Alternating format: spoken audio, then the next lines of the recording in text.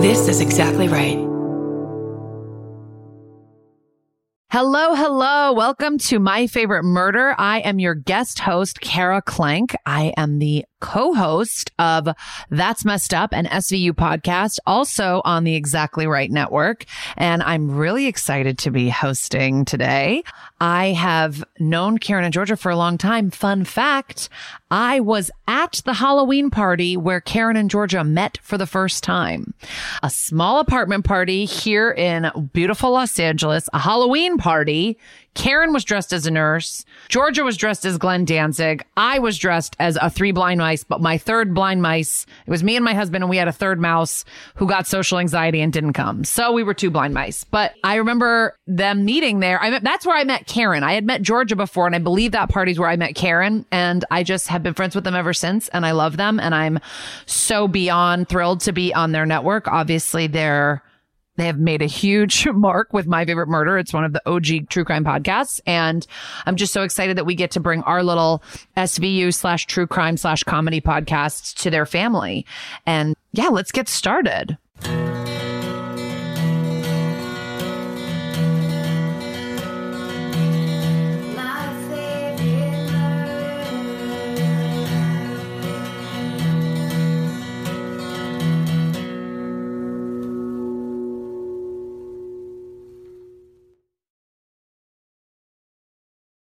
Okay, the first story that I've chosen to highlight in today's episode is from the brilliantly funny Karen Kilgariff, who I share initials with.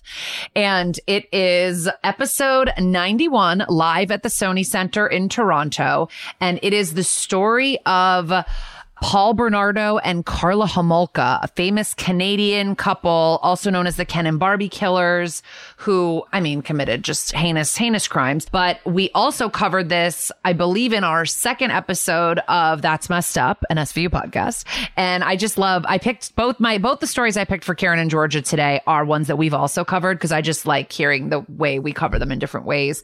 And I love the way Karen tells it, and you're going to as well. Here you go. So on to the murder part. Oh, right. Oh shit, girl. Yeah. Did you see it? I did. Okay, so this is a heavy You're hitter. a sneaky Pete. I can't help it if I have perfect vision.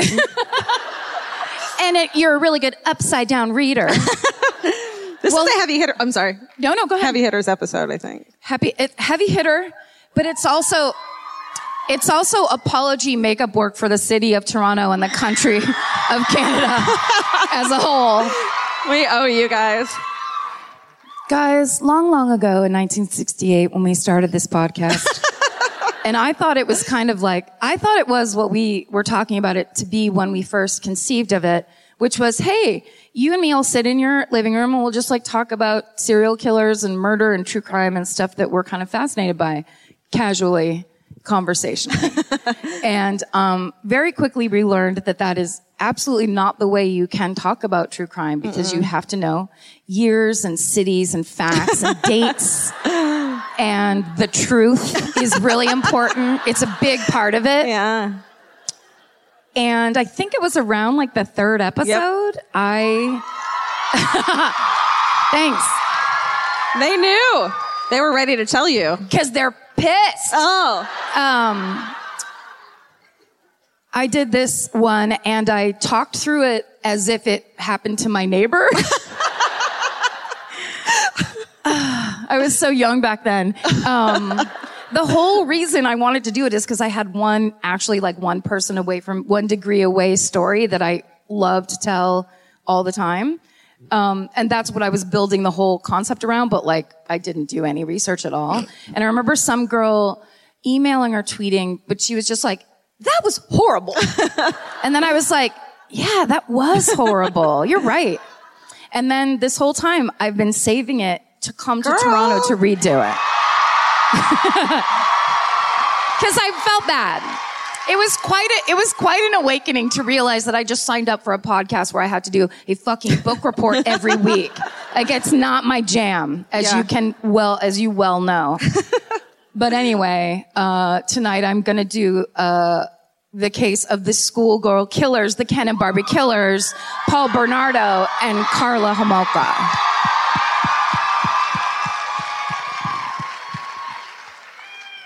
For visitors, boyfriends, girlfriends, people who've never come before, dads, we're not cheering for the murderers. We're not.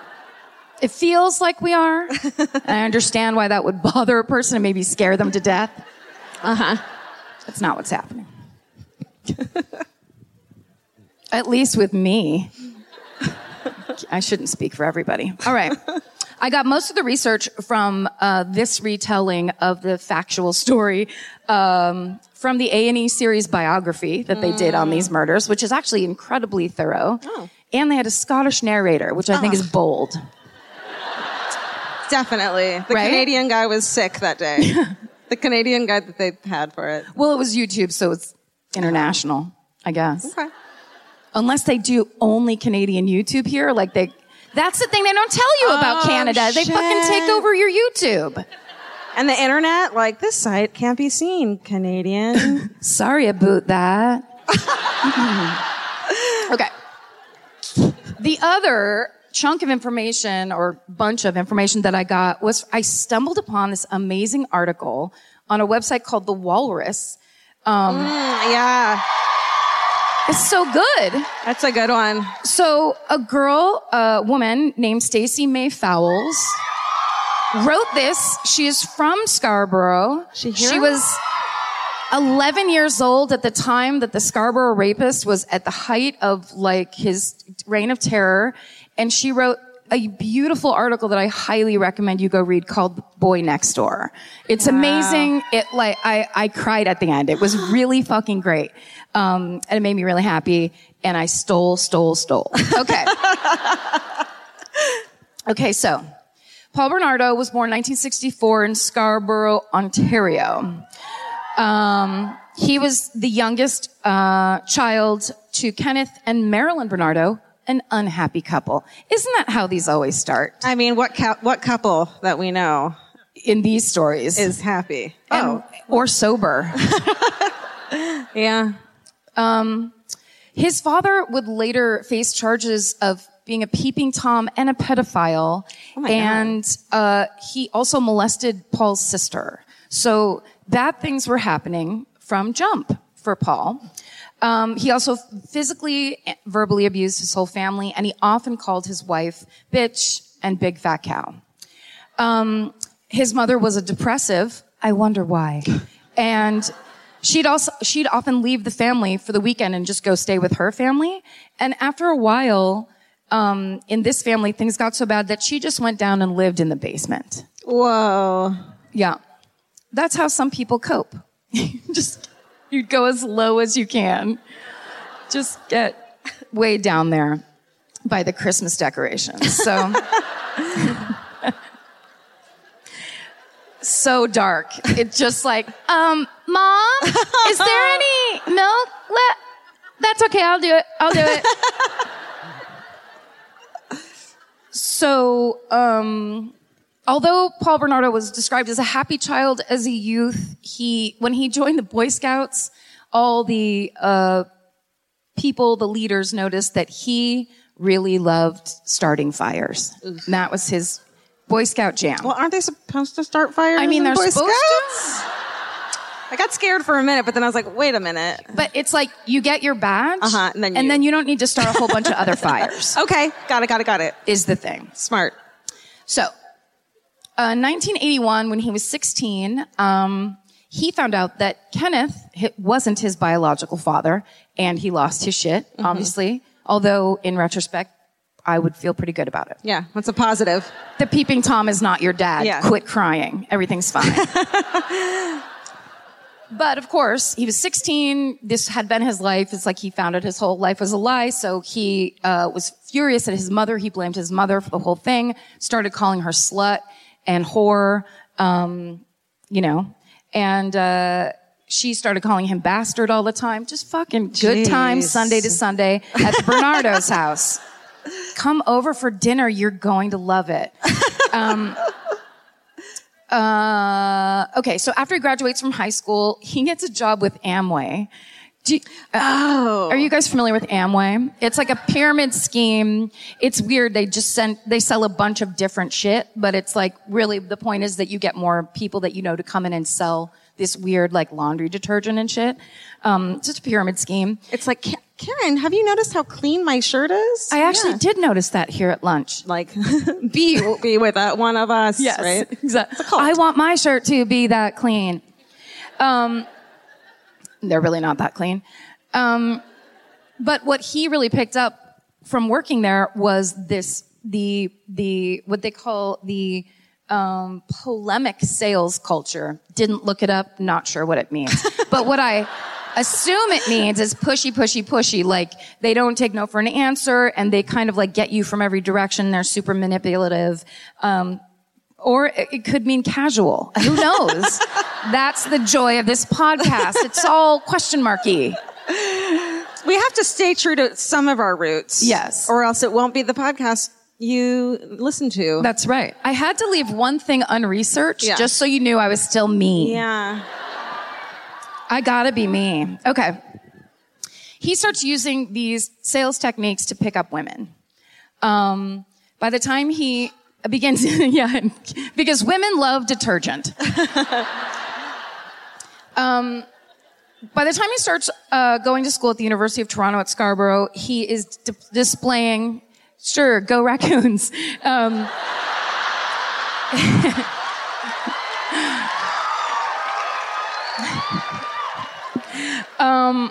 He's displaying all the signs of being a psychopath.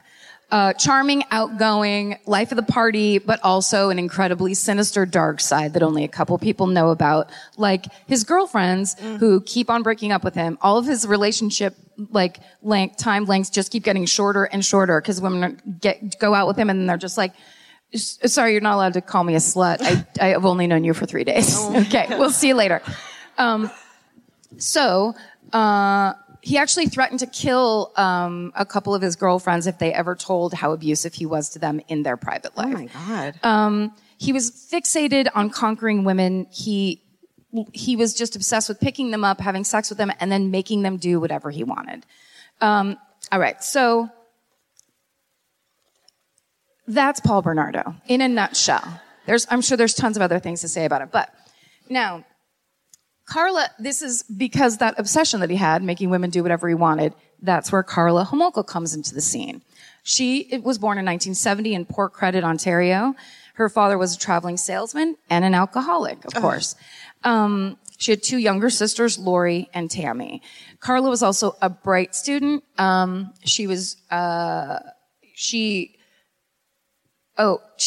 father was a drunk that would insult the whole family, and then he would go down into the basement. What the fuck? Isn't that fucking weird? Yeah. What are the chances? Is that a thing here? They're like, yeah, no, everyone's parents said that. It's not. Yeah, that's Canada. That's where all the Kit Kats are. They just don't tell America, don't tell the U.S. about us. What if it's very healing to go into the basement? It's actually very good for you. They're just like, that's our secret. It's good for your skin. Okay, so also when Carla's mother found out that her father was having an affair, she told him it was fine and to invite the mistress in for a menage a trois. So there's a lot of bad relationship patterning for both of these people. If I had a tiny red flag, I would check it right here. Oh. Here you go. It would be fun. Okay. So she was described as a child as being stubborn, domineering. She was a rebel in high school. She cut herself. She would always claim that she was going to commit suicide to get attention. She graduated in 1988 and she became a full-time veterinary technician. Up until that last part, that was so me. So me. Okay.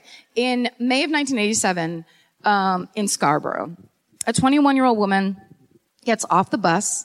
She's followed by a man who was on the bus as well. And he comes up from behind, assaults her, and she ends up being the first victim of the Scarborough rapist. Over the next 13 months, these assaults continue and they escalate very quickly. The Scarborough rapist begins raping women orally, vaginally, and anally, cutting them or penetrating them with a knife. He chokes them. He punches them in the face. He stole one victim's ID, noted her home address, and then threatened to kill her family. He broke another victim's arm. All the victims were attacked from behind, so none of them saw his face, but they all described him as a tall, young man with light hair. While he was attacking them, he made them call themselves degrading names, like slut and whore.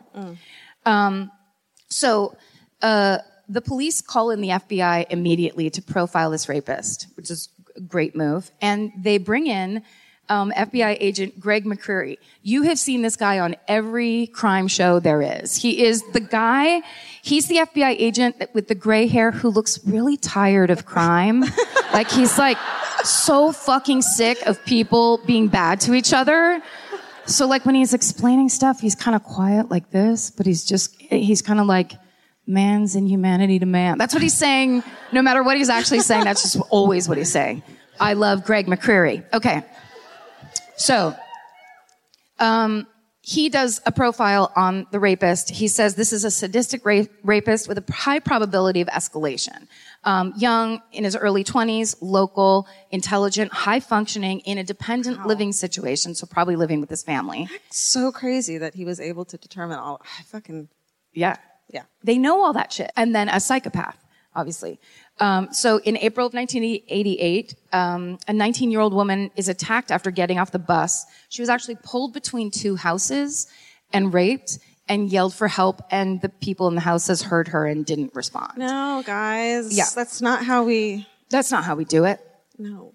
So the next month, the total number of known Scarborough rapist victims had risen to 7. So this is a little bit crazy. Constable Vic Clark told the press, quote, "Don't expect people to watch out for you if you happen to come back at 1 a.m. in the morning off the bus." Ooh. Like the police? Right. Like the police. He said, "It'd be nice to think that you can go anywhere you like nowadays, but don't put yourself in a vulnerable position." Hold on. Hold your hate, because the same month, Alderman John Mackey proposed a curfew for women. Oh. For women. Finally. Get them off the street. We've been waiting to be told what time we're safe. Just the logic there is, yeah. You're curfewing the gender that is not raping anybody, okay? No. Come on. In a refreshing turn, the Toronto Transit Commission instituted its Request Stop program, right? So, which meant that women who rode the bus at night could tell the bus driver, "You can drop me right here in front of my fucking house," and you didn't have to wait till the next bus stop, so that women could get delivered exactly to where they needed to be. Wow. That's what you do. That's problem solving right there. Moving here immediately. Okay. October 17th, 1987, Carla Homolka is now age 17, and she meets Paul Bernardo, age 23, in a hotel restaurant in Scarborough. 2 hours later, they're having sex in her hotel room. Which, no judgment. Hey, look. Yeah. If it were anybody else, we'd be into it. The friends who were with both of them that day said that the chemistry was palpable, like it was in the air, and like it always is when two psychopaths meet and fall in love. So, Stephen, will you put up that first picture of the happy couple? Oh, Barbie and Ken. Look at those warm, welcoming eyes on both of them. They're just... Wouldn't you love to sit in a hotel restaurant and stare across at her satanic eyes, and then his, whatever they're doing, eyes? And his tiny, tiny teeth with a fake smile surrounding them. He's like, "This is what humans do when cameras come out. This is it. Happiness."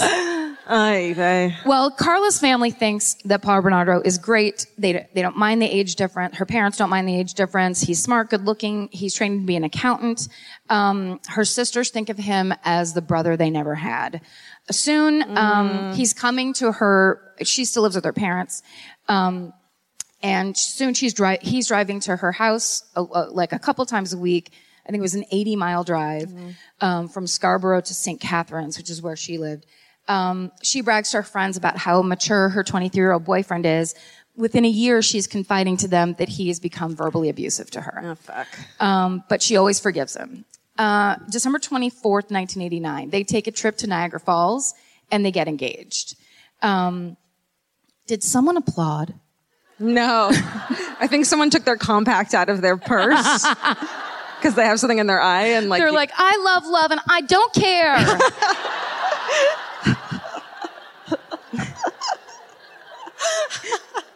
It's like one snap. And she's just like, shit. Okay, so they plan to marry in spring of 1991. The family's thrilled. In May of 1990, which is 6 months later, the Scarborough police release a composite sketch of the Scarborough rapist based on all of the victims, telling the police sketch artist. So can we see that composite Oh, I'm sketch? so excited. Oh, Stephen, I wish you would have cropped that up a little higher. Fucking. Why do we pay you? Oh my God, he left. He ripped off his mustache and left. He looks like a fucking Nazi youth. He looks like he's in the Style Council. He looks, can I add another one? Yeah. He looks like when you walk by like a cheap hair salon and they have photos in the windows of what people. Yeah. This is the called the Scarborough rapist.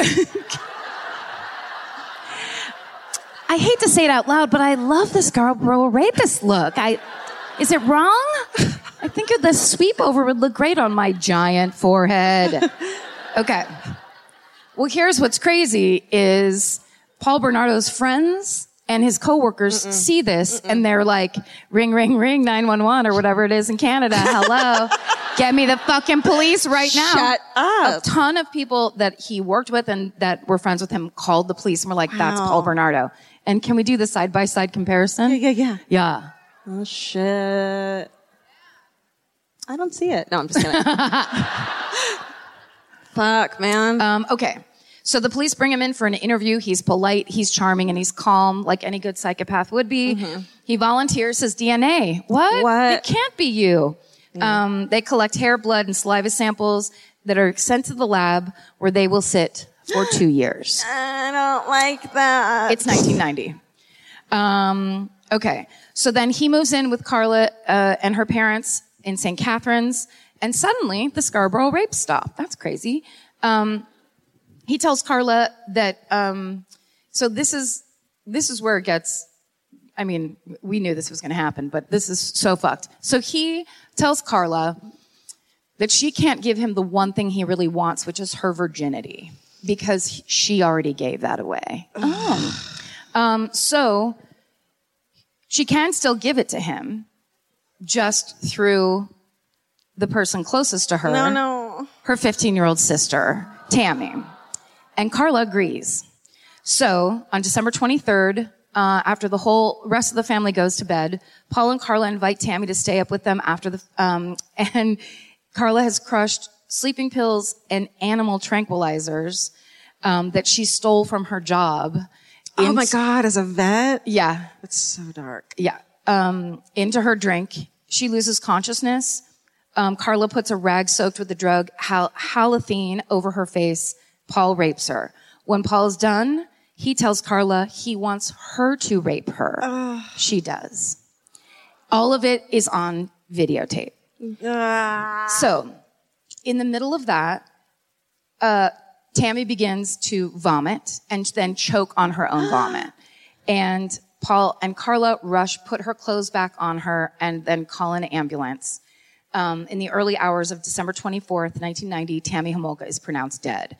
And aside from the mysterious burn marks on her face, which Carla and Paul say must have been rug burns, her death is ruled an accident. A month later, Paul and Carla move out of her parents' house in St. Catharines. They move into a 2-story house in Port de Lucie. I did it right? Good job. Thank you.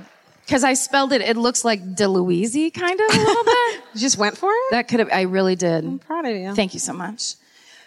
It was really fucking scary. No, it's terrifying. There's so many people here. Like, right you guys now. made us scared, not you guys, but this podcast has made us scared of saying places in this world. We never say it right ever. Yeah. I mean, I guess it's not your fault, it's our fault, but. Still, it's your fault.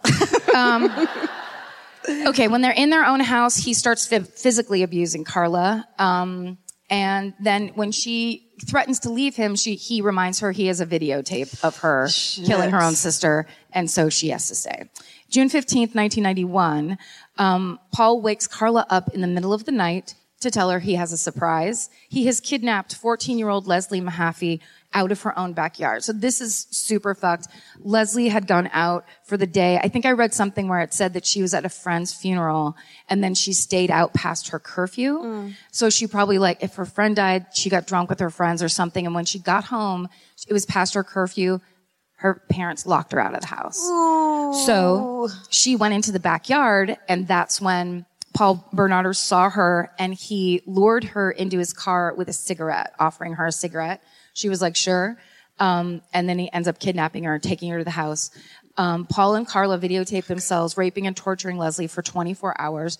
Then strangle her, cut up her body, encase it in cement, and dump it in Lake Gibson. Fuck. 2 weeks later, on June 29th, 1991, two fishermen spot some strange blocks in the lake as they're fishing.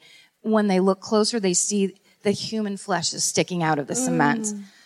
It's the body of Leslie Mahaffey. On the same day that her body is found, Paul Bernardo and Carla Homolka get married in a Catholic church in Niagara-on-the-Lake in front of 100 friends and family members. What in the fuck? When in the special that I was watching, when it switched from that to the video of their fucking fucked up early 90s wedding, it, like, the version of chills I got were like, this is insanity. These are people who are completely cut off from any reality of what they're doing. It was horrifying. And the hair and the dress were so ugly. I'm sure that was part of it, but okay. Now Paul starts telling Carla that he wants her to invite Tammy's friends over to the house so that he can do the same thing to Tammy's friends. And she does. So they start drugging these girls that were friends with her sister. And a lot of these girls had no memory of anything happening. They only found out after the videotapes were found. And then they were informed that that had happened to them. Oh my God. Couldn't be darker. Okay, on April 16th, 1992, Paul and Carla are driving around looking for a new victim. They're just full-on fucking predators. They see a 15-year-old girl named Kristen French who's walking home from school. They pull into a church parking lot. Carla gets out holding a map, and then when Kristen walks by, she waves over like, sorry, I need to know directions, and they pull her into the car and kidnap her. But this time there's witnesses. So people actually saw Kristen get taken, but when they report it to the police, multiple people say that it was a beige Camaro. So immediately the police realize a girl's been kidnapped, a girl's body has just been found, we've got something serious happening. They put together what they called the Green Ribbon Task Force, dedicated to figuring out what the fuck is going on. And the Green River Task Force puts up this billboard immediately. Have you seen this car? Wanted in the abduction of Kristen French. And there's the Green Ribbon hotline. The only problem was that Paul Bernardo drove a gold Nissan. He did not drive a beige Camaro. So it was a huge mislead. April 30th, 1992, Kristen's body is found in a ditch in Burlington. She's clearly been tortured. Her hair's been cut off. Then the violence within the marriage begins to escalate. On January 5th, 1993, Carla goes to the emergency room. Paul's beating her with a flashlight. She has two black eyes that go from like here to here, and they're dark purple. She has broken ribs, extreme bruising. Before she leaves the house to go to the emergency room, she tries to go find the videotapes, and she can't find them anywhere. 20 20 days later, January 25th, 1993, the DNA samples come back that Bernardo had given to the Scarborough police, and they match the DNA of the Scarborough rapist. So the Toronto police bring Carla in to talk to her because they know you talk to the wife, you know, like basically they have to break the news to her and then try to get information. Sure. And it's our boy, FBI agent Greg McCreary, who leads the interview. Well, the Green Ribbon Task Force was there too, and they did the interview, and they knew everything that was going on. They knew. So they didn't accuse her of anything. They were more talking to her like they were being understanding and just basically trying to get information out of her. So basically, once she talks to the police, she kind of knows that they're closing in on them. So she goes to an uncle and she confesses everything. She tells the uncle everything that they've done. And the uncle says, you have to get a lawyer right now. So she tells the lawyer, you have to get me full immunity for my, I'll testify against my husband, but you have to give me immunity. So then she ends up making a full confession saying that Paul is the Scarborough rapist, that he's responsible for the murders of Kristen French, Leslie Mahaffey, and her sister Tammy, and that she was forced to participate in all of it against her will. And then she says all the proof that they need is in their house on those videotapes, if they just find them. So on February 19th, 1993, a search warrant is executed in the Bernardo home. It's a 71-day search. What the fuck? Yeah. They just kept looking because they couldn't fucking find these videotapes anywhere. And they ended up not being able to find them in the house.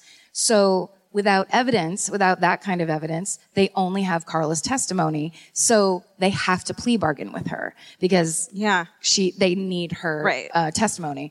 So she agrees to testify against him in exchange for a reduced sentence. The whole deal was kept secret from the public to ensure a fair trial for Paul Bernardo.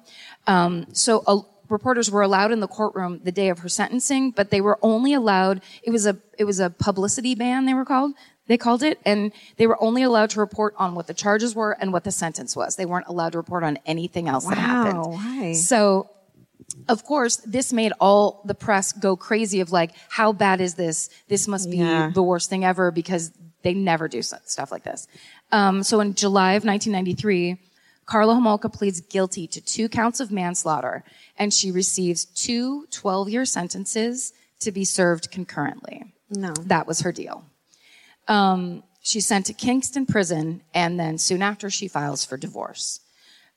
September, right? Yeah, like at this point, don't worry about it. Cut bait, baby. Yeah. Get out. Her lawyer's like, I'm not also doing that. Yeah. You can't pay me enough. She's like, hey, every psychopath for themselves. I don't have a conscience, so I don't care about you, my husband. Okay, so in September 1994, Paul Bernardo's lawyer quits. He's not going to represent him anymore. That's how bad it was. Well, it turns out that the reason that the cops couldn't find those videotapes inside their house is because Paul Bernardo's lawyer had gone into the house and taken them out. No. Yeah, they were hidden up in just for future use. If you ever are looking for anything or need to hide anything, they were upstairs in a bathroom ceiling light fixture, hidden up above. What a dick. Yeah. The lawyer. Dick lawyer, but then when he quit, he gave the tapes to the next lawyer who was representing Paul Bernardo, and that guy's like, yeah, I'm going to go ahead and give these to the cops. The law. I mean, right? Yeah. Let me just say this, though. Not right away. Really? Like 2 weeks later. Oh, like thought about it. I mean, I don't know. I slept on it. I mean... For 2 weeks. He thought about it, and then he was like, oh, I don't want to be the devil like the rest of these people. Okay. So, May 18th, 1995, Paul Bernardo's trial begins. Sorry. So once the police have the tapes, they have to look at them. They see what's on them. And they realize that her story of Paul being fully responsible for everything is a total fucking lie, and that she was happily participating in all of it in as coldly and horribly as he was. And that, yes, she was clearly an abused wife, but still on the videotape, didn't seem to be having a problem with any of it. Yeah. And they then realized that they called it the deal with the devil, where they had just basically, they'd given her the easiest way out, and she was just as guilty as he was. Wow. According to the videotape, which, is pretty objective. Okay. So May 18th, 1995, Paul Bernardo's trial begins. The defense claims that Carla was the one who turned Paul into a murderer. He was just a plain rapist before. But she fucking Yoko Ono'd that shit. She got in there and she fucked it up. And she should have a curfew. But then Carla gives her testimony. And then on September 1st, 1995, the jury deliberates for 8 hours and then finds Paul Bernardo guilty of all 9 charges against him, including 2 counts of first-degree murder.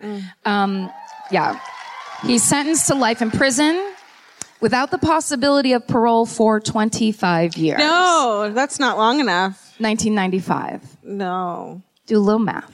I can't. Okay. That's soon. Okay. He was also, a couple months later, declared a dangerous offender, which meant that he would likely spend the rest of his life in jail. Don't clap so fast. In 2001, an Ontario court ordered that all evidence from the Paul Bernardo, Carla Homolka cases be destroyed. So Leslie Mahaffey and Kristen French's parents and a bunch of the officers and the detectives that worked on the case went down and witnessed all of the pictures and all of the videotape and all of the evidence from the entire case, watched it all get destroyed. Yeah. Which makes me very happy. Yeah. In 2005, 35-year-old Carla Homolka was released from prison after serving a 12-year sentence. What the fuck? Don't it feels like you're booing us? She moved to Montreal. She changed her name to Leanne Teal. Oh, we know who she is? Leanne Teal. That's what I would have changed my name to if I had to move away. Sure. Because teal's a great color, and Leanne is a name no one uses anymore. She got married, and in 2007, she had a baby. No. Yeah. It was recently discovered that she was volunteering at her child's school. And in June, that school just released a statement, not naming any names, but saying that they do not allow anyone with a criminal record on their property. So she no longer volunteers for her child's school. Oh, do we have that? Steven, do you have that picture of this is modern day? Oh, shit. I wonder, That's her at the school. Did everyone, recognize her and know who she was? I think there's people out there that are like, excuse me, I know who she is. She couldn't move back to her hometown, which is what she was going to do when she first got out of jail. So she had to move to Montreal. What a monster. I mean, not that, I'm sure it's great. I love French people. But, She had to move to Montreal. She had to. FBI profiler Greg McCreary believes Carla Homolka may have been more psychopathic than Paul Bernardo, being that she was able to live with the murder of her own sister. Yeah. You can't compare psychopathy, I don't think, but I like the idea that he was something to think about. And the whole time it's that thing where you're like, well, when battered women you have battered spouse syndrome, you're in that situation, what would you do? Yeah. Or what would you be forced to do or whatever. Then I read this piece of information that I thought was pretty bone chilling. When Carla Homolka was questioned and fingerprinted by the police, they noticed that she was wearing a Mickey Mouse watch that looked a lot like the one Kristen French was wearing when she disappeared. Just in case you had worries about Carla that she was being persecuted, I don't think if you were in that situation that you'd just be like, oh, a trophy. Yeah. Yeah. Okay. Fuck. My hands hurt because I'm gripping this microphone so tightly because I'm like, oh my God. Sorry, it's almost over. No. I mean in a good way. That's not a bad thing. In 2017, Paul Bernardo, that's this year. So he has served 22 years of his sentence already, which means that they're now starting to discuss parole issues. Despite being declared a dangerous offender, he is in 2018, or no, this year he's eligible for day parole, which means you get to leave jail and then come back in the evening. No, that's not how prison works. Well, everyone. The hearing was supposed to be in August, and they pushed it to October. So, and it's happening on the stage right now. Ladies and gentlemen.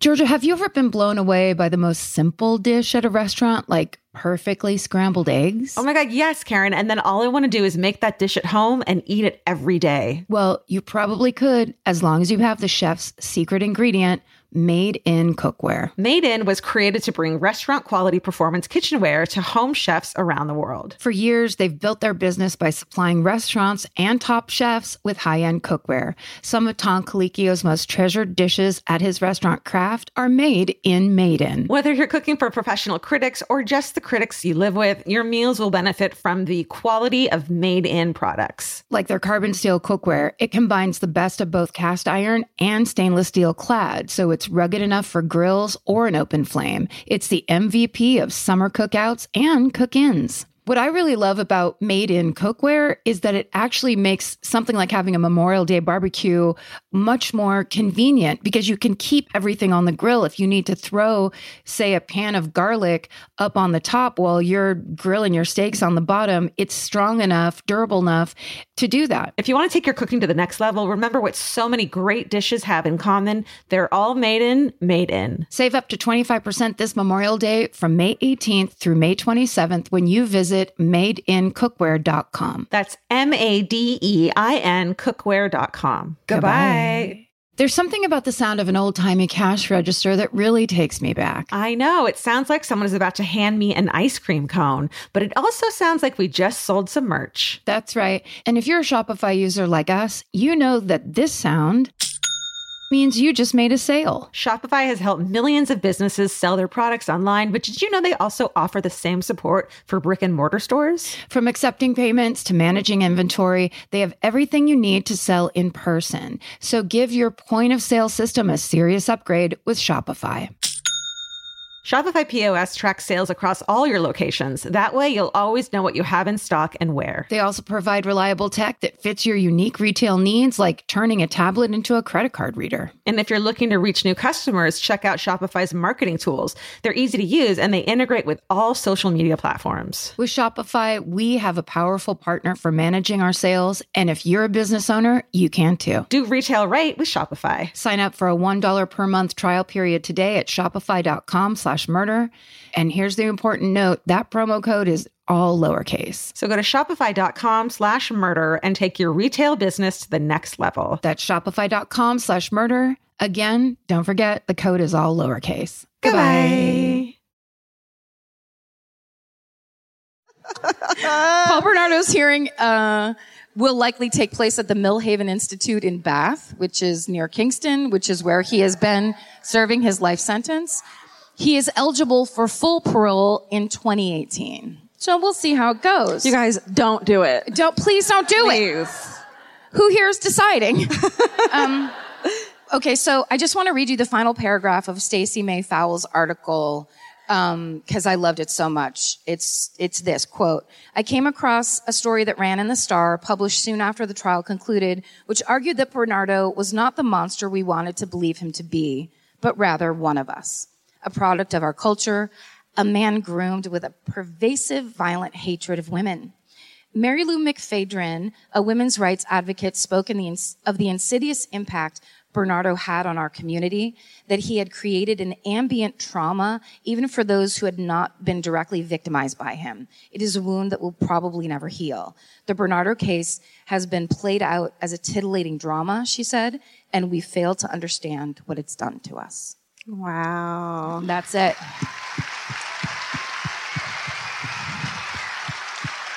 So fucked up. Really terrible. You made up for episode 3, I think. I can't say sorry any more than what I just did. That's all I can do. Let's No, that's it. let's go back to episode 3. Stephen, take this note. Take out Karen's story and put this in, just out of the blue. Wait, can I retell the whole reason I told that story in the first place? That story of my friends? Oh, yeah, I don't even remember. Sorry. Is this like, this one last thing? Ooh, No, your hands are so cold. And dry. Yeah, no, I forgot. It's I very don't, fast. Okay. My friend, so Paul Greenberg, who was on a sketch show called The Vacant Lot. You should know him and love him. He is from here. Hilarious man. Now he lives in Los Angeles. You might hate him because of that. Anyhow, he's the one that told me the story. His mother was an artist, and she lived in a high-rise apartment building that had a pool at on the roof. And she lived in Scarborough at the time that all of these things were going on, in the beginning of it, not the couple's schoolgirl killer time in the Scarborough rapist time. Mm-hmm. She goes up on to swim one day. It's daytime. There's nobody up there, and she's doing laps. She is, I believe at the time she was in her late 60s or early 70s. She's doing laps in the pool, and a young man comes out onto the roof as well. She doesn't really pay attention. She's just doing her laps. And then she finally looks up and realizes he's just standing at the end of the pool staring at her.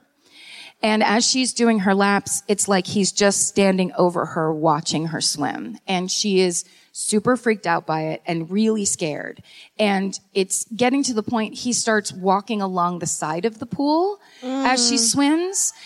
And so she's shitting, and it's not the way she would tell the story, I'm sure. Until the fucking roof door bursts open and like 3 families with kids run out, and she's like, I'm out of here. Okay, so she goes right back down to her apartment and sketches his face. Right. She's like, Well, when that Scarborough rapist picture came out, she went and pulled the sketch out and showed Paul, and she's like, that's the man that was on the roof, and it was the exact same guy. Oh my God. Yeah. Chills. I know. I love a first-hander. I'm sorry. I love absolutely. a first-hander. Absolutely. It's the best. Great job. Thank you. That's okay. Too much. There's too much clapping. It's too much clapping. It went from us needing it and loving it and making up for a lot of love we lost as children to just being a little too much. The clapping. To ruining our own clapping.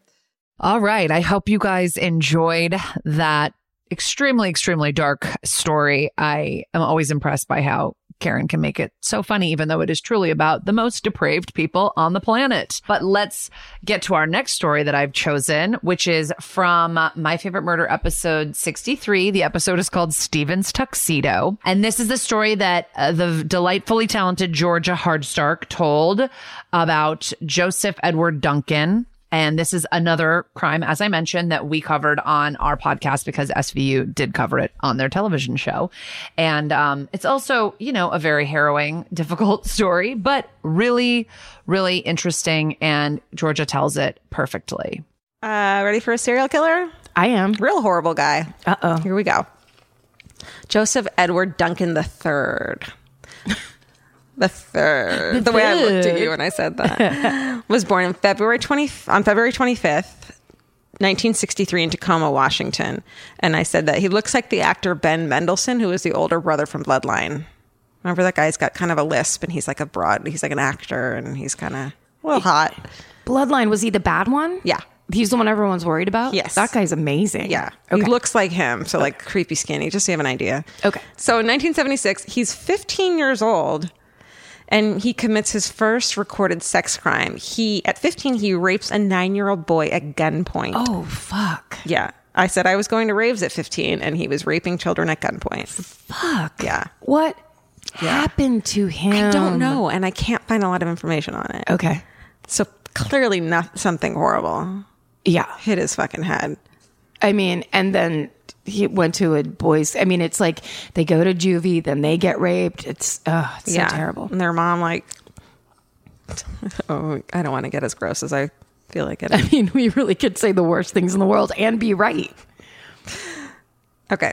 The following, I want to say it, but it's so horrifying that say it and then Stephen will bleep it. Okay. I read somewhere, and maybe it was Ted Bundy's mom or some killer's mom, that when she would take him to go to the bathroom, she would pinch his penis as a kid I think he that's didn't Ed go. Gein. Is that Ed Gein? So he wouldn't go? I don't know. If he didn't do it, she would get mad at him and pinch. And it's like, how do you not have a sexual fucking sadist on your hands? Yes. On your gross hands. On your filthy, disgusting hand. Yeah. No, that's horrifying. On your penis pinching hands. I'm pretty sure that's Ed Gein's mother. She was out of her fucking mind. That's right. Didn't he killed her, right? No, she died of natural causes. He kept her in the house Right. and played with her body and then like wore her face in the moonlight. Pretty sure. Sorry, Steven. Well, that's romantic. Well, shit. Nipple belt. Yeah, so unbleep now. Okay. Yeah, nipple belt, is that him? Yeah. That's our guy. Should we give a shout out to the girl who... Yes. Fuck, man, we're going to need to post this. But like, we got this like gift once and it was a box and there were these like, this like crochet belt in it. And we were like, okay, all right, weird yarn crochet belt. Was that in Oakland? I think it was the Oakland show. No, it was sent here. Sent. Okay. Yeah, because then you guys left and I went to take a photo of it. And as I'm looking through the lens, I realized that it's a crochet nipple belt. And it's like every different color nipples, like different races of nipples. And I just lost my mind in like joy of like how creative, like that's the description of Murderinos is like our listeners is someone crocheted a fucking multicultural nipple belt. A nipple belt. Giving Ed Gein that shout out.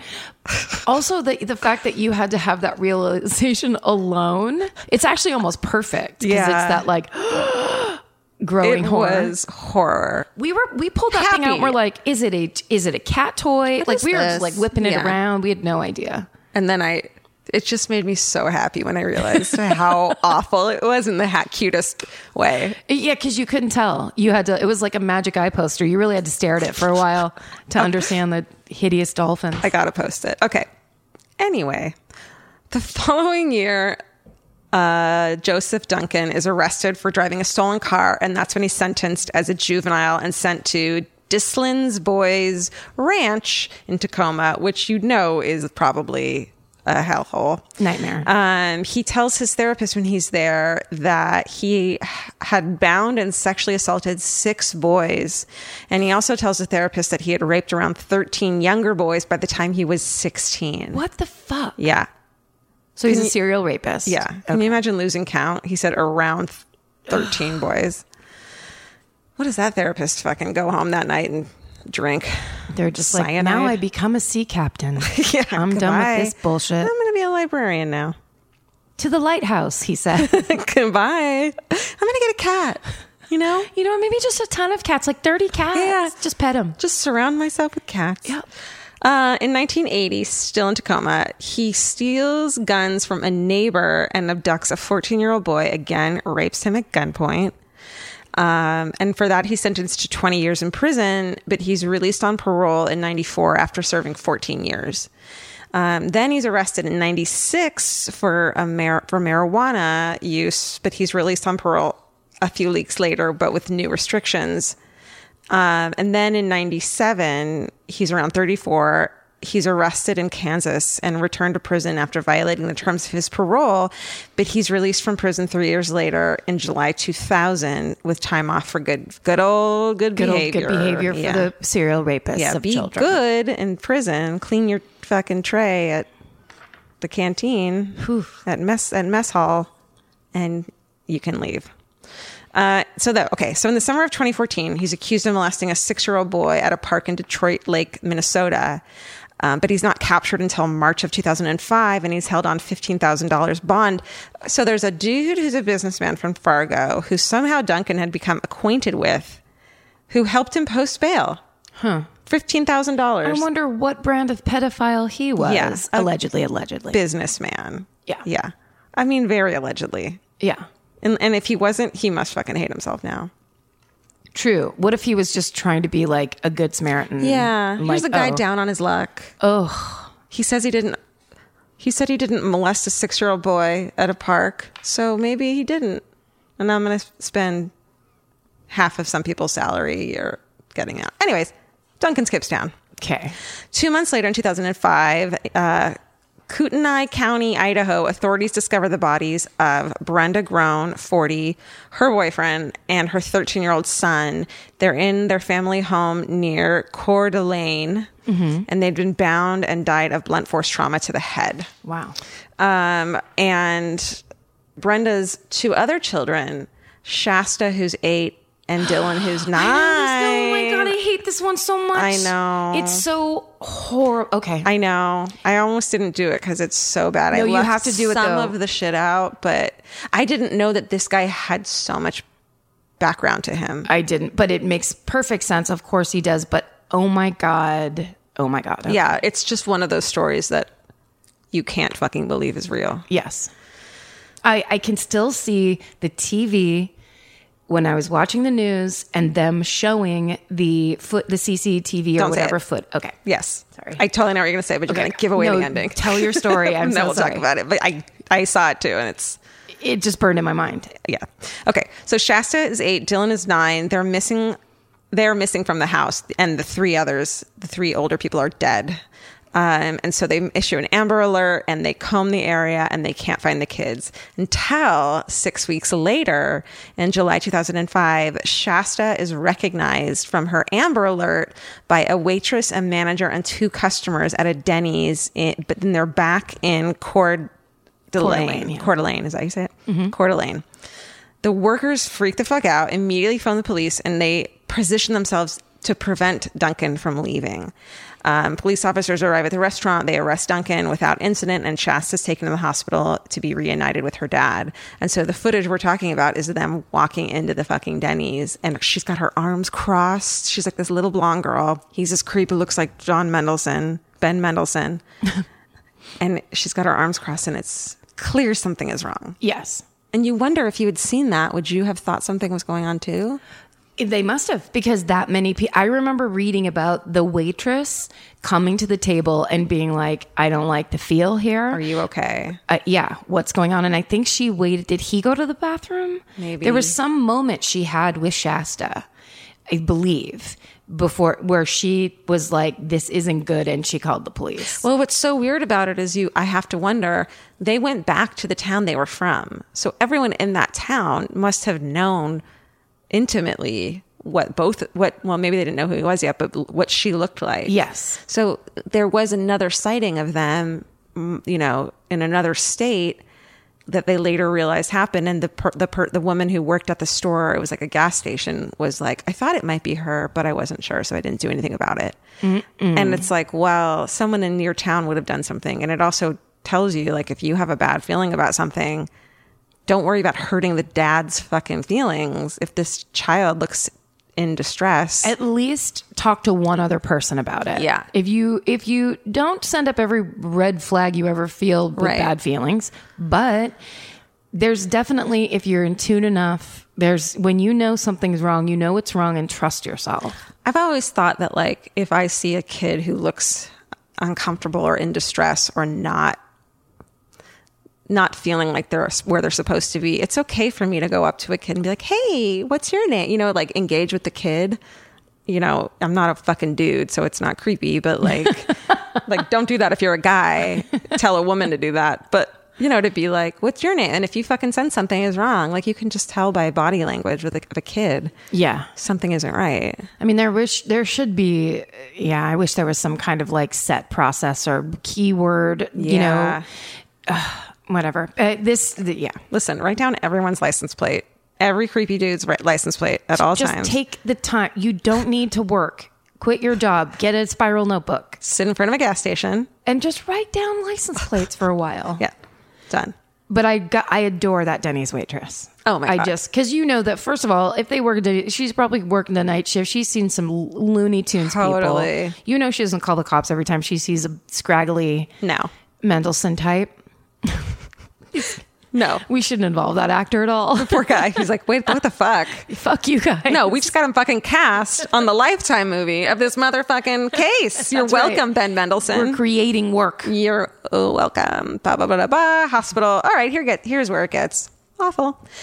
So Shasta tells investigators that the night of her abduction, her mother had called her into the living room from the bedroom where she had been sleeping, and she saw Duncan. Like Duncan was like, "Call your kids in here right now." She sees Duncan wearing black gloves and holding a gun. He ties her mother's hands with nylon zip ties, as well as the mother's fiance and her brother Slade. Then he takes Shasta and her little brother Dylan out of the house. They get inside his stolen rental car, and then Duncan goes back into the house. She hears her mother's fiance scream and then sees her injured older brother staggering away from the entrance to the home. But she didn't witness Duncan bludgeoning the three of them to death. He bludgeoned them to death? Tied them up and bludgeoned them. Fuck. When Shasta is asked where her brother Dylan is, she said, "In heaven. There may be some evidence down in the Lolo forest because that's where we were." What does that mean? On July 4th, 2005, Dylan's remains were discovered at a campsite near St. Regis, Montana. He'd been sexually assaulted and then killed with a shot in the head, after which his body had been burned, and Shasta fucking witnessed the whole thing. Oh, God. I know. Duncan had also filmed Dylan's final hours, and Duncan can be audibly heard in the video, which was shown to the fucking jury. Can you fucking imagine how much therapy you need after that? Oh, my God. Saying, "The devil likes to watch children suffer and cry." Shasta's also repeatedly tortured and sexually assaulted, but supposedly he falls in love with her and decides to return her home, which is why they were back in her town. Ugh, what a disgusting monster. Yeah. Duncan later confesses that he had entered the home while the family slept with the express intention of murdering the parents and kidnapping the children. He claims he, quote, wanted, quote, revenge against society for sending him to prison for 20 years for sexually assaulting a younger boy who was 14 years old when he himself was only 16-year-old. So he wants revenge against society for being sent to prison for sexually assaulting For being a a kid. rapist. Yep. Yeah, that's not clear thinking. No. It's not logical thinking. Listen, you're not taking responsibility for your actions. You're not fucking... You're not cool. You're... Dougson... You're the devil. You're the devil. The devil's like, dude, calm down. Fuck. Can you skip to the part where he gets murdered in jail? Please tell me. The devil's like, hey, man, I hurt fucking corrupt attorneys, not... Yeah. Sorry, corrupt attorneys. Sorry, corrupt attorneys. So he's subsequently charged with murdering Dylan as well as the three other family members. During his incarceration, authorities are able to link Duncan to the disappearance of Anthony Michael Martinez, who was 10 years old when he went missing on April 4th, 1997, while he was playing with friends in the front yard of his home in Beaumont, California. Fuck. A man approached the group, asked for help finding a missing kitten while holding out a photo of a cat as well as a dollar bill. And two of the children ran away in fear, and the kidnapper pulls a knife out, grabs Anthony, and flees in a white car with red pinstripes and no hubcaps. After 2 weeks search, Martinez's body is found nude and partially decomposed in Indio on April 19th, 1997. He had been sexually assaulted and bound with duct tape. A composite sketch is made of the suspect and a partial fingerprint, but the case goes cold. And then when he is incarcerated, Riverside authorities are able to match the partial fingerprint taken to Duncan. And so they officially announce his connection. He pleads guilty in 2011. The plea agreement carries a mandatory life sentence, although he won't get the death penalty for it in California because he pleads guilty. Duncan also confessed to two additional murders. Samija White, 11, and her sister Carmen Cubias, 9, were last seen leaving a Seattle, Washington hotel to get cigarettes at a nearby restaurant for an older brother. Oh, no. I know, babies. Police said that they don't know whether the girls ran away or victims of foul play at the time. Right. Of course, a fucking 9-year-old is running away, and an 11-year-old. Then on July 6, 1996, that happened on July 6, 1996. Then their remains were found on February 10th, 1998 in Bothell, Washington, by a transient living in an abandoned barn. All three murders occurred while Duncan was on parole. Of those murders, Duncan has only been charged in the California case. In all, he's been convicted in Ohio for kidnapping and murder of the 3 victims, for which he was giving 6 life sentences. In federal court for kidnapping Shasta and Dylan, and for murdering Dylan, he was given 3 death sentences and 3 life sentences. And in the state of California for kidnapping, murdering Anthony Martinez, for which he was given 2 life sentences. Is he still in jail? He's still in jail. He will be forever. Let me double check really quickly if he's still alive. Hold on. Yeah, because he's still alive. I think. How? Unless they are keeping him in solitary confinement. Has he not been killed? How has he not been killed by inmates? That's like, he is exactly the example of a jailhouse justice type of situation. Look, want to see his picture? No. Oh, God. Stephen, you better watch that mustache because we are looking at a serious... I'm doubting the mustache. Yeah. Although murdering has got me a mustache switchblade comb. Oh, yeah. Oh, okay. So I can keep it in check. Okay, good. Yes, please Good. do. Yeah, that guy he's is the worst face. Not only is he still alive, he's blogging from prison. If you're like me, you're always looking for a story to dive into. Whether it's a family drama or a mystery to solve, the key to getting hooked is the details. I need rich visuals and intricate storylines, and June's Journey has that and more. June's Journey is a mobile mystery game that follows June Parker, a daring young woman, on a quest to uncover the truth about her sister's murder. This is your chance to test your detective skills because you'll play the game as June herself. Explore beautifully designed scenes from the 1920s, like lavish estates and gardens, and don't forget to keep an eye out for hidden clues. There are twists, turns, and catchy tunes, all leading you deeper into the thrilling storyline. And if you play well enough, you could make it to the Detective Club. There, you'll chat with other players and compete with or against them. June needs your help, but watch out, you never know which character might be a villain. Shocking family secrets will be revealed, but will you crack the case? Find out as you escape this world and dive into June's world of mystery, murder, and romance. It's all just one tap away. Discover your inner detective when you download June's Journey for free today on iOS and Android. That's June's Journey. Download the game for free on iOS and Android. Goodbye. Fuck. Well, so he has a blog called The Fifth Nail, and it's something about how like Jesus was crucified with 4 nails, and this is the 5th nail, some bullshit. Oh, I know all about that 5th nail. Do you? And so he can't blog from prison, but he blogs about his day-to-day life as a sex offender. But and he denies being a pedophile. But so he sends his blog post and writing to people on the outside who post it, and like there's some people out there doing his fucking bidding. Probably pedophiles, right? Probably other pedophiles. Yeah. Perhaps. Well, either way, you're no good, downright fucking piece of shit. It's so funny. That case, that little girl and the thing she went through, people, I feel like anybody that was like conscious around that time, paid attention to anything around that time. It also because it was early enough so that there wasn't like nowadays there's so much awful shit going on, as we know, everywhere all the time. They're closing down nature. They're closing down schools. They're closing down protecting people who need protection. They're closing it all down. Yeah. It's insanity. It happens every day. But there was a time, and I used to think about it a lot in the 90s, where we had it. We were just like fat cats. There was nothing going on. It was before we got into that first war. Clinton. It was Clinton. No, he was a piece of shit. It was the Clinton days. Yeah. It may have been later than that. But still, it was like there wasn't. So when something like that came on the news, it was heart stopping. Yeah. It was like, you've got to be kidding me. How did this happen? Yeah. No, I mean, and even in the just the last couple of years, we hear about every single one of them, especially when you're into fucking true crime. Yeah.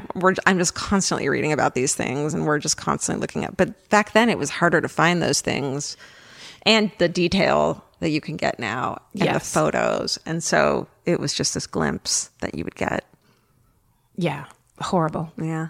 God, that's, yeah. Sorry. So that's, No, I mean, that's like, that was a big one. And it's interesting to know that was a person that started doing that.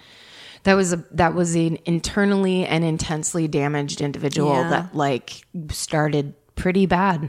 And it got way, way, way worse. Right. Somewhere along the way, you know, there could have been intervention or Just something different could have happened. I think it's when eventually, hopefully, people start taking rape as a crime more seriously, Right. as a real, as something that this isn't something to have your hands slapped and walked away from, and that a lot of people that do it over and over again and intend to do it over and over again. And that's a serious problem with a person. And it's not, I feel like there's a lot of people who just think rape is someone who wants to have sex really bad. Exactly. A rapist is someone who's just looking for sex. When if you think about it in a way which it actually is, which is this fucking violent, insane mind who needs to overpower and hurt and fucking ruin someone, that is a criminal who should not be allowed on the streets after 3 years of good behavior in prison. And how often do they escalate? I mean, how many stories do we tell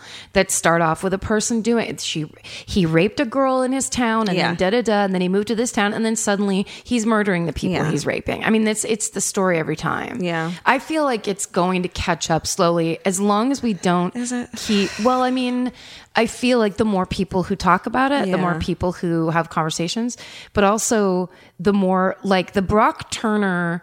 I was just thinking, that's what I was thinking about. Yeah. That the swimmer from Stanford who got released because, nobody wanted to mess up his swimming career. And he raped a girl so violently, who I think he drugged. I don't know if that ever came out like to be the truth, but that's the theory. She was incapacitated. When she told the story, it's like she's at a party and all of a sudden she's waking up behind a dumpster. Yeah. And the two men who witnessed it were so upset. The two grown men, were crying and so upset of what they witnessed. That's not something that you go, okay, well, don't do this anymore. Yeah. Who would do that in the first? It's like we have to start treating it and talking about it as the extremely violent criminal act that it is. And also stop fucking using the phrase sexual assault. I was thinking the same using thing. Euphemisms. If it's rape, it's rape. Some people say sexual assault, it's not sex. Don't use the word sex when it's just rape. Non-consensual sex. Yeah. Non-consensual sex is rape. Is rape. That's right. Sex is between two consenting adults. So don't fucking call it that. Also, date rape is rape. Date rape is rape. That doesn't mean it's just nice and chill rape. Nope. It's rape. Also, it wasn't a pre-agreement that agreement got broken, which is what date rape alludes to. Right. That's bullshit. You went on a date. What did you... Yeah. Someone got upset. No, this person is a rapist. Yeah. You don't rape people unless you're a rapist. Don't rape people. Oh, man. I mean, I think we're coming down pretty hard on an anti-rape stance. I think it's clear that we're anti-rape. We're saying it to our listeners as if we have to convince them of anything. You guys, stop it. Stop it. We're like, yes to fucking crocheted nipple belts, no to rape. Just Do you know where we stand? We're going to tell you how it works. There's no gray area. Oh, man. All right. I hope you guys enjoyed that one. And as a little update, because Georgia told that story a few years ago, that man is now passed on. So we have one less horrific serial killer out in the world. So just some information for you guys in case you were going to look him up and see what's he up to now. He's dead. And now for a little bonus, I actually did a hometown murder. And I have to say, this speaks to the popularity of this podcast because I have, not to brag, been on television. I have guested on many podcasts. I have done a lot of fun things. I have never gotten so many messages from people that I have not spoken to since high school as I did when I appeared on episode 16 of My Favorite Murder doing my hometown murder. People really love this podcast, myself included. So as a special little bonus treat, we're going to play My Hometown Murder from episode 16. Okay, so this is not quite a hometown thing, but I did go to college an hour and 15 minutes from my hometown in Connecticut, and I went to college with a girl whose husband mysteriously disappeared from their honeymoon cruise.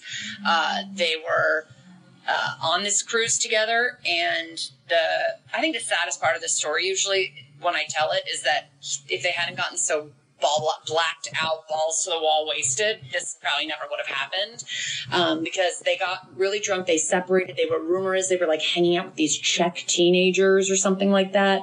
I don't know what they were doing, probably just partying with them.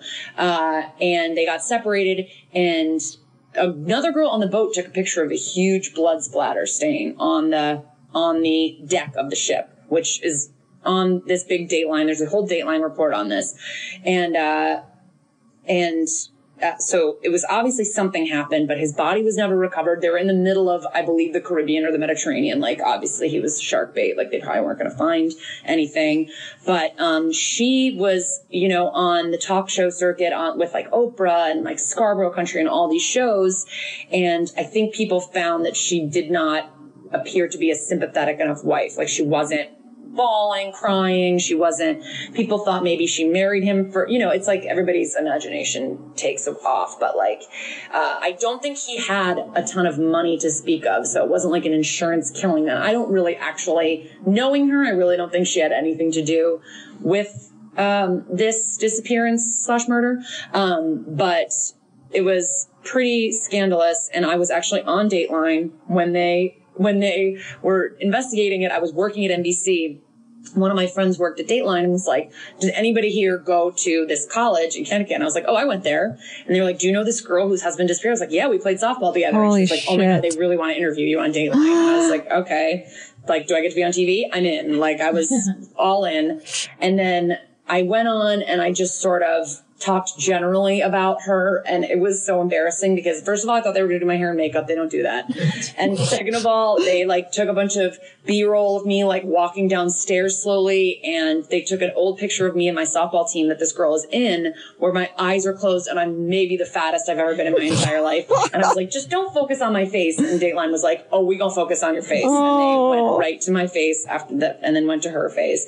So, I wasn't super happy with Dateline's production, but it was it's a really crazy sort of unsolved case that is also interesting because his parents, and I believe Jen, the girl he was married to, who I knew, were trying to take on the cruise line because I don't know anyone that's been on a cruise, like there's cameras everywhere, and they acted like they had nothing on tape of like where this guy was or what happened or anything. Like, how did this blood splatter stain get like this? It was a huge stain on the deck, and it's just very scandalous that they won't like kind of let this information out because people think they're scared about getting sued or whatever. So I know that they made a Lifetime movie about it. I know there's a Dateline about it. You can search into it more. The Dateline, if you want to Google Kara Klenk and few clues found in honeymoon disappearance, will take you right to the link because it's a very scary Google result for myself. Well, and that was my hometown murder. I hope you guys enjoyed that. Thank you guys for listening. I'm Kara Klenk, again, the host of That's Messed Up, an SVU podcast, along with my co-host, the hilarious Lisa Traeger. Our podcast comes out every Tuesday on Exactly Right. And give us a listen if you're so inclined. And before I leave, I just want to tell you, stay sexy and do not get murdered. Elvis, do you want a cookie?